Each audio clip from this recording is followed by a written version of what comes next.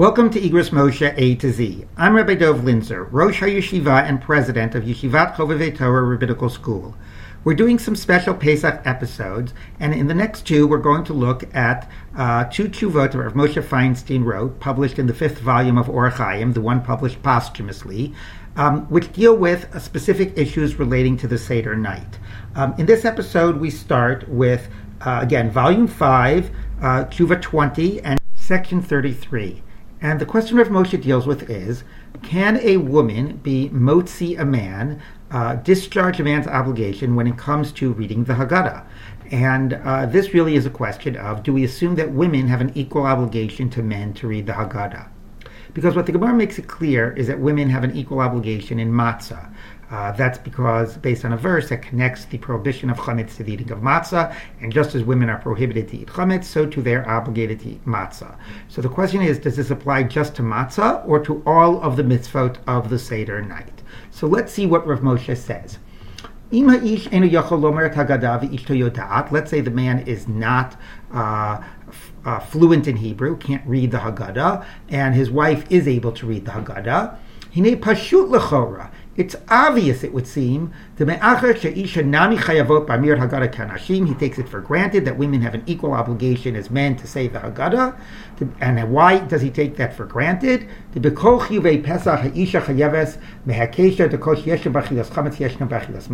same way she's obligated in matzah, we should assume it's true about all the mitzvahs of Pesach. This would apply to all the mitzvot. Now, on what basis does he say that? He says he doesn't really have any textual argument. He just takes it for granted that everything sort of comes as a package. And we certainly know, he doesn't say this, but we certainly know that the mitzvah of Haggadah is tied to the time of eating matzah, that all of the ritual mitzvahs of the night are connected to Magid, and Magid is connected to them. So if you're obligated in matzah, Rav Moshe says it's obvious you're obligated in Haggadah. He doesn't say why, but again, it could be because of the way these mitzvot are intertwined. Now Rav Moshe has to deal with a problem, which is the famous statement of Rabbi Yoshua ben Levi that women are obligated in the Arba Kosot because Afhein Hayubot Hanes. They also were in the miracle. They were also redeemed from Egypt. And the problem is, why, according to Rav Moshe, would you need such an argument if fundamentally women are obligated in all the mitzvahs of the night? And one could infer from this that fundamentally women are not obligated, and only because of this argument that they were also in the miracle do we extend the obligation to them, at least when it comes to the Arba Kosot. We'll talk in a minute why it should be limited to the Arba Kosot. So let's see what Rav Moshe says. Hu mishum tekiven tehu rak midrabanan hayamakom lomar tekiven tehu zman grama shetorah hilkila lehen b'shar mitzvot lo tiknu lehen rabanan. So he says, because I might have thought that even though the Torah obligates women in the mitzvahs of the night for biblical mitzvot, maybe the rabbis didn't go so far to obligate them in the rabbinic mitzvot because of this general principle of time-bound mitzvot. Pretty funny, because the Torah didn't sort of account or pay attention to that in the mitzvahs of the night. But basically what Rav Moshe says is that the reason for this is I might have thought to treat rabbinic mitzvahs differently, and therefore you need this reason of Av Ein Hayubot Hanes, but he takes it for granted that for biblical mitzvot, of course women would be obligated in Haggadah, just like they're obligated in Matzah. Now he has to deal with a related question, which is, why did we not need this reason of Afhein Hayubot Hanes when it comes to the issue of reclining for women? Now you might say, 1 minute, women don't recline. Yes, says Rav Moshe, but they don't recline because, as we'll see, either it was considered that she was subservient to her husband, or was not the normal way for women to recline. We'll get back to that. And if a woman is chashuvah, if a woman is considered to have societal standing, then she actually would recline. And there was never a need to make some argument why that is true. So why not, said Rav Moshe? Why do we need an argument for the 4 kosot for Rabbi Yoshua ben Levi of Afein Hayubot Hanes, but not for the issue of reclining? And so he says the following: V'lo darmi arba kosas leheseba, the isha chashuvat tzricha heseba. So that why does an important woman does have to recline, and why is that did not need any justification of Afein Hayubot Hanes? So he says, and here I'm going to skip to the bottom of the paragraph. He says the heseba ha'ein zeh davar chadash. This isn't a separate, independent mitzvah of Haseba. Then maybe you would need to sort of say Afin Hayubot Hanes. Ela tiknu de ma'aseh achilato v'shtiyato shechiva Torah lahaker hachirut v'agula yebaofen sheheker hachirut. So he says, listen, this is not a separate mitzvah of Heseba. It's how you do the other mitzvot. How do you do the mitzvah of eating matzah? You do it with Heseba. How do you do maybe the mitzvah of the Seudah? You do it with Heseba. Why is this? Because you're supposed to do these mitzvos in a way that most exemplify and express this idea of freedom. This is the intertwining of the mitzvah of matzah with the Haggadah that we spoke of before. And therefore, the best way to do the mitzvah of matzah, to express this freedom, is with cherut. So that's something that the rabbis don't need a separate reason like they were in the miracle. Since women are obligated in matzah, they should do the mitzvah of matzah in the best possible way. They should do it with reclining. He says, "Umikivan shagam leisha chiva Torah achilas matzah leheker zeh shezeu tamim forsh b'Torah shemachayv kol adam loma b'shas admiros hagara kedam Rabban Gamliel." And here explicitly references Rabban Gamliel kol shalom shlosh dvarim ha'elu, which means that the matzah is supposed to express the cherus. It's supposed to the Haggadah and the matzah are intertwined, and it's supposed to express the themes of freedom. So therefore, shaykh lechayev b'takanazu gam leisha lechol ba'ofen heker b'yoter. So you don't need a special reason. Once women are eating matzah, they should eat it in the way that most expresses freedom. But when it comes to a separate mitzvah like Arba Kosot, that's where Rav Moshe says, that's where Rabbi Yoshua ben Levi needed his special reason of Afein Hayubotu Hanes. So we'll get back to what Rav Moshe says about women and reclining at the end. He says some very important things. But for now, let's keep focused on this main point, which is women are obligated in Haggadah. How does he know this? He doesn't prove it. He just assumes since they're obligated in Matzah, they're obligated in Haggadah. The fact that Rabbi Yoshua ben Levi says that you need a special reason to obligate them in the Arba Kosos, Rav Moshe says that is the exception, not the rule. That's rabbinic, but the rule is women are obligated in all the mitzvahs of the night. Okay, and then he makes a point which is somewhat of an academic point, one might say, which is that it seems like there's a breita that just takes for granted that women are obligated in all the mitzvahs of the night and doesn't endorse or doesn't work with Rabbi Yoshua ben Levi's statement. It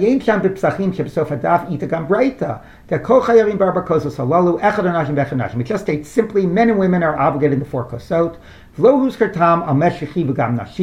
And it doesn't mention this reason that women are obligated for a special reason, that they were in the miracle. And why is it, he says, שאם כן משמע קצת מזה, דברייתא עצמה לא מצריכה טעמה, מה שחייב נשים בארבע כוסות, משום דחייבס נשים בכל מצוות הפסח מדין Torah. Since women are obligated in all of the mitzvahs of the Seder night, biblically, they're also obligated in the rabbinic mitzvot and in the Arba Kosot. So now Rav Moshe says, listen, Rabbi Yoshua ben Levi says this idea of Afein Hayu, but he only needs it for Arba Kosot. I'm going to take it for granted that the biblical mitzvos women are obligated in, and there's a breita that doesn't even need Rabbi Yoshua ben Levi's idea, that just takes it for granted that biblical or rabbinic mitzvos the women are obligated in. So therefore they're obligated in Haggadah. All that is very nice, but now Rav Moshe has to deal with a challenge, which is that Tosfos seems to read Rabbi Yoshua ben Levi as the rule, not the exception. The rule is women are not obligated in any mitzvahs of the night outside of matzah, and that's why Rabbi Yoshua ben Levi needed this for Arba Kosot, and he did not apply it to Haggadah. And the only thing women are obligated in would be matzah and Arba Kosot, and that would be it. So let's see what Rav Moshe says. אבל התוספות כתבו לרבי יהושע בן לוי, אליו הייתה שאפין היו בוסנס, לא היו נשים חייבות בארבע כוסות, משום הנשים בתורס ממצוות עשה שהזמן גרמה. That women are generally exempt from time-bound mitzvot, including the mitzvahs of the Seder night. And we do not say that because they're obligated in matzah, they're obligated in the mitzvahs of the Seder night. So now you have Rav Moshe acknowledging that for Tosfos, women are not obligated in broadly in the mitzvahs of the Seder night, and it's only his own read of Rabbi Yoshua ben Levi and the Sugya that stands opposite Tosfos. So you would sort of think like, well, then Tosfos has got to win because he has no evidence, textual evidence for his read. He's only going, so how could he favor his reading of Rabbi Yoshua ben Levi in the Breita over Tosfos' clear position that the general rule is that women are not obligated in the mitzvahs of the night? So let's see what he says. The first thing to note is how he treats his interpretation and equal standing with that of Tosfos. He says, She'im ke'nifsa, she'inyanim nashim chayavos b'Haggadah, the Pirush Rishon, according to the first interpretation, meaning his own, which has no textual evidence to support it, Pshita de chayavos, of course they're obligated. And then he goes on, he says, but according to Tosfos' explanation, they're not obligated. So again, what's fascinating is his explanation, Tosfos' explanation on equal footing. Now, again, how is he going to prove to that we should come out according to his read and not according to Tosfos's read. So he says the following. He says, so he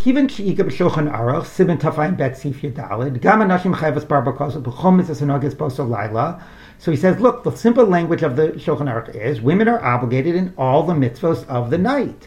So that shows my reading is correct, says Rav Moshe, or the Shulchan Aruch rules like my reading and not like Tosfos's reading. It's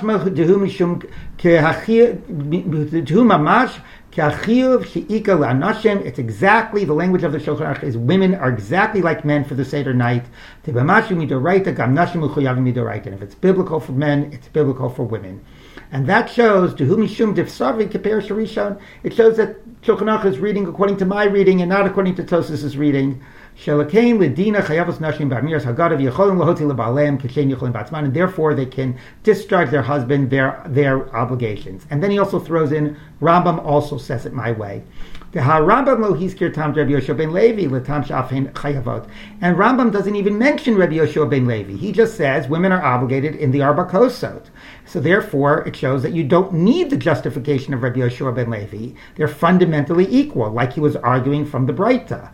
And it's also not in the Torah. So either the Rambam and the Torah don't mention Rabbi Yoshua ben Levi, they hold like the Breita, and the Shulchan Aruch, whatever he holds of Rabbi Yoshua ben Levi, by the biblical mitzvahs, his languages, men and women are totally equal. Fascinating. He rejects Tosfos's read, says the poskim assume not like Tosfos, and that shows that my read is the one that's being adopted by the poskim. Men and women are equal, certainly in the biblical mitzvos, and for the rabbinic, maybe you need the reason of Rabbi Yoshua ben Levi. Concludes, a woman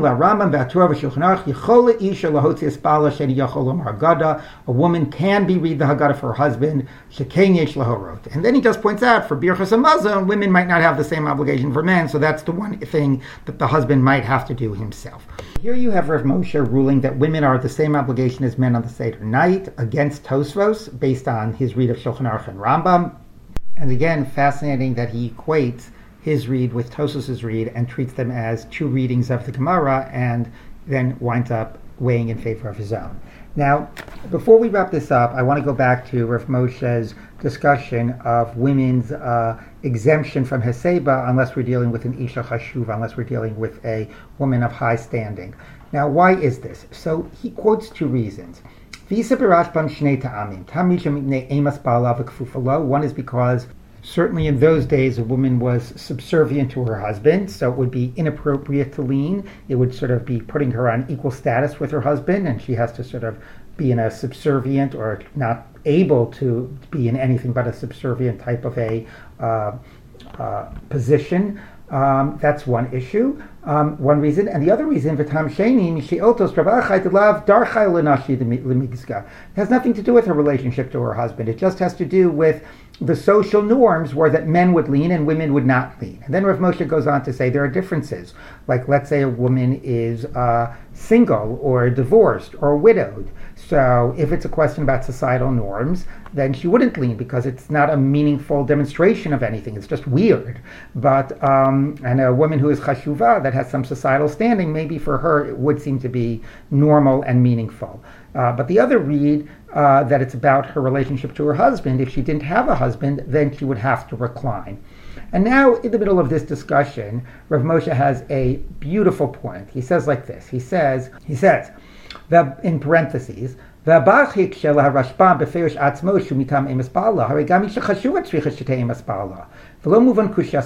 Bach asks on the Rashbam 1 minute, if it's because of being subservient to her husband, then even if a woman has high societal standing, wouldn't she have an obligation to be subservient to her husband? And here, Rav Moshe says, I don't begin to understand this. The idea that a woman is subservient was descriptive, not prescriptive. This was the way society was. Nobody is saying that it's intrinsically a good thing. So Rav Moshe says, V'chihu mitzvah v'ratzon chachamim? Do you think there's some, that the rabbis want this for a woman to be subservient? Shete'emas ba'ala b'dvarim ba'alma she'ena nogea lo? Just in general matters, meaning maybe there are some issues that, a woman, based on the sort of standard way the rabbis understood the marriage, a woman has certain responsibilities responsibilities to the husband to the wife. But outside of those things, did the rabbis in general want there to be this type of dominating patriarchal, sort of culture in the home? He says, even would they want this even if it would lead to her not being able to do a mitzvah, like leaning? And he says, besides which, it's not good that a man should, be in this dominating and domineering position vis-a-vis his wife. This is something that we should not only that there's no reason to specifically desire it, it's something that is undesirable. And now Rav Moshe reads from the development of society, where one could say, oh, this is the treif Western liberal society. Rav Moshe actually says, no, this is actually a good thing. We see that for centuries, this is not the way it is between husband and wife, and that the husband doesn't sort of go around demanding that his wife acts in a subservient way. The ruling of the Ashkenazim, that all women in the period of the, in Ashkenaz, in the sort of Franco-German culture, as opposed to Sfarad, were seen as having significant status. He says not just in society, but the way he reads this is more specifically at home. Were not in a subservient position vis-a-vis their husbands at home, and therefore they would lean. He says, it doesn't. The point is not that women were important in society, and therefore they garnered general respect in the larger world. Maybe that is true or not, but he says that wasn't really the point. So this is a great read of Kol Hanashim Nishartenu Chashuvot, which is what the Ashkenazi Rishonim say. All of our women are important, not just societally important. It means their role in the home is no longer one of being subservient to their husband. And now look at what Rav Moshe says. He doesn't just say this was what happened to be in their society. This was actually a positive development. They realized over a period of time, over the centuries, men don't have any reason to lord it over or be prideful over their wives. This whole male privilege and male superiority, they realized that was nonsense. And women understood that, men actually need their wives, the same way the wives need their husbands. This is what the idea that all of our women are chashuvot means. That the household dynamics had changed, that men and women saw each other on equal footing and not in one in a superior position vis-a-vis the other. So in this great tshuva where Rav Moshe, based on not too much textual evidence, argues that women are equally obligated in Haggadah as their husbands and at the exact same plane, and you might not even need the reason of Afein Hayubotu Hanez. Also, in parentheses, argues that this whole idea that a woman is subservient to her husband, that explained why women didn't recline, was not something that was an ideal or desired. It actually was fundamentally not a good thing and undesirable, and that over history, the larger developments that occurred in the outside society, and ultimately also true, within Jewish society, and particularly within Ashkenaz in the Middle Ages, in which women's status in the home was seen as more of an equal footing than men and not subservient, that was fundamentally a good thing and a good development in the Jewish home. So once again, Rav Moshe has in this tshuva some things which make us wonder, maybe he really is a modern Orthodox posek. So the question continues, Rav Moshe Haredi or modern Orthodox posek, depends which tshuva you're reading, what day you get him. So keep on listening and find out which one he will be next.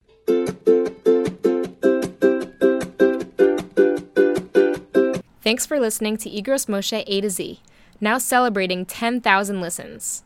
This podcast is brought to you 3 times a week by Yeshivat Chovevei Torah. To learn more, visit yctorah.org.